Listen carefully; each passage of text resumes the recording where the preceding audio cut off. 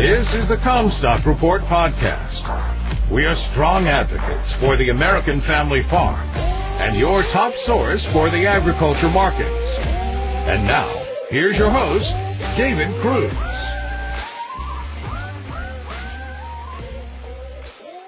This is David Cruz with the Comstock Report. Is the weather normal anywhere? Just returned from our sojourn to Hawaii. The travel video says that there's little wind in Hawaii, but when we got there, it was blowing 25 to 35 miles per hour with gusts to 50 miles per hour, jerking the plane when landing. Golfers were challenged.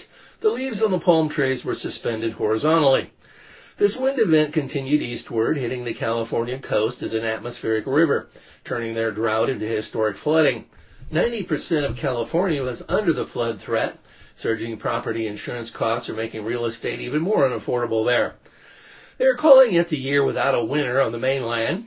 Snow cover is variable, but overall accumulations are well below historical average. Less natural gas propane is getting used. It feels very much like early April here in northwest Iowa. Crop input suppliers are texting clients telling them to use the amazing weather to pick up their seed and chemicals. There's no snow melt left to inhibit early planting.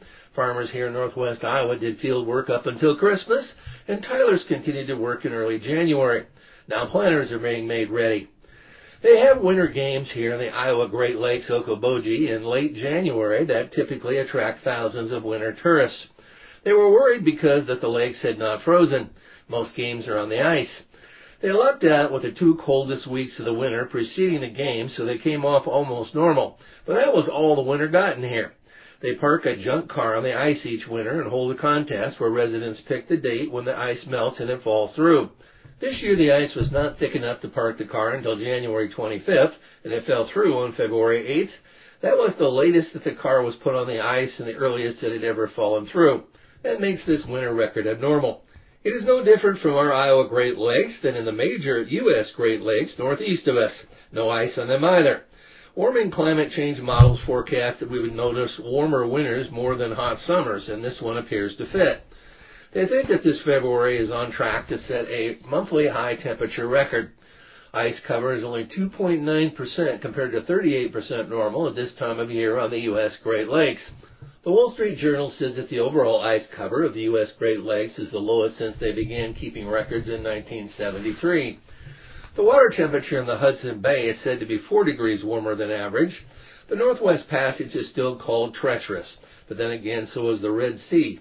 Europe and Asia would love to ship by this northern Arctic route rather than shipping around Africa to avoid Houthi missiles. Pools of cool water off California are still visible on the NOAA Coral Reef map that contributed to last season's drought in the plains. What does all this mean for our next cropping season? 2024 is considered to be a transition year from El Nino to La Nina. 2023 was a weak El Nino here in the United States, with the atmospheric conditions associated with El Nino never fully connected as they did in South America. The U.S. winter has been more El Nino-like. There's not a lot of snow left to melt, and February appears to be shaping up as one of the warmest on record. Early planting potential appears high, and that is generally positive for yields.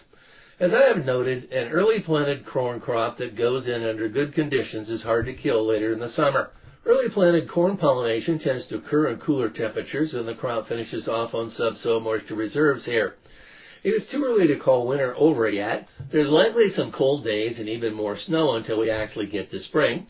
But new snow now will not last long and will bring us moisture which is needed. Snowmelt typically adds little to our subsoil moisture levels, but this winter appears to have been the exception. Soils did not freeze deep, and freeze and thaw allowed snowmelt to soak in. Subsoil moisture reserves improved. It'll be hard to get a wet spring unless spring rains are abnormally heavy. U.S. drought conditions have shrunk to where northeast Iowa appears to be the holdout, where drought is still serious. USDA used 181 and 52 bushel per acre for placeholding yields to calculate corn and soybean balance sheets. They have used near 181 bushel per acre for the forecast corn yield for a few years, suggesting that they may think that the trend line yield is flattening out. Repetitive droughts flatten the upward yield trend.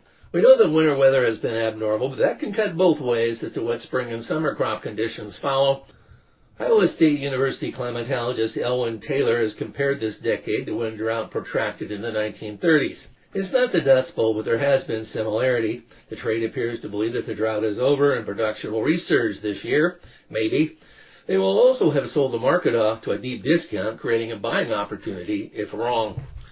You've been listening to the Comstock Report. For more information on marketing opportunities, contact us at Comstock.com or call 712-227-1110. For a more complete version of the Comstock Report with hedging strategies and trade recommendations, subscribe on our website at Comstock.com or reach out to one of our risk management specialists about how we can help you protect your profits.